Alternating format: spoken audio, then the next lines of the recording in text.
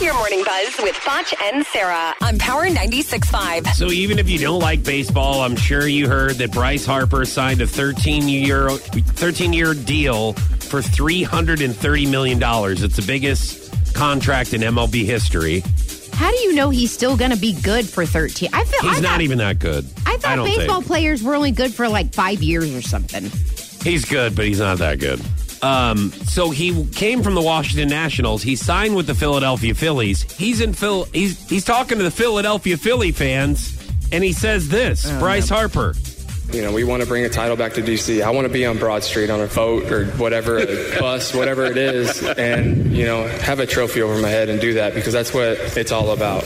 So he said D.C., his old team. Oh, how embarrassing. No, I mean, I know a lot of people are like, well, that's an honest mistake. I mean, it's, you know, we all make mistakes, right? I make them every day.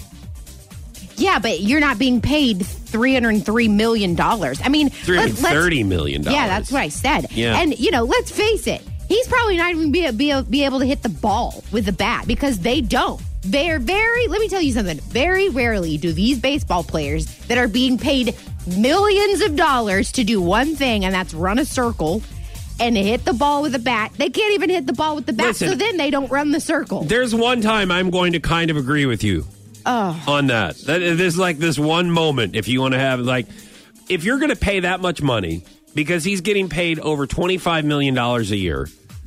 Dude, you got to at least bat 300. That 300 was what I was thinking, too. I mean, I know people bare minimum argue with me about the home runs, 35 to 40, over 100 RBIs, fine. Right. Dude, you have got, if you're getting paid that much, there's not even an argument at all. No. You have to bat at least 300 or over. I'm sorry. I don't know it's the numbers. It's a waste of money. But you need to hit the ball more than you don't hit the ball. That's what I know. Well, that happens. I mean, I don't know. I don't know about that. On to more interesting news, okay? Cardi B said that she became an exotic dancer because she was a bad supermarket employee. So this is actually kind of a sad story because she talks about how her mom kicked her out a couple weeks before she turned 18. So then she had this job at the supermarket for a couple months. Then she comes in late, so they fire her. She's crying hysterically because why'd she come in late? Well, maybe, I don't know. Maybe she had a late night. The night before. Then you shouldn't have come in late to work. So then the manager tells her to go across the street to the strip club and dance. And he was telling her she'd make a lot of money because she has a nice body. So then she said ever since then she's been dancing Tuesday to Sunday. Well, she doesn't dance now, but I don't think your manager can tell you have a nice body, even if you do. And she does. I'm like, who's... I think that he helped her. He helped her make more money. It sounds like she wasn't a morning person. That's a great job where you can stay up all night and then sleep during the day. That does sound nice. She's getting paid probably triple, if not more, than she's making at the grocery store.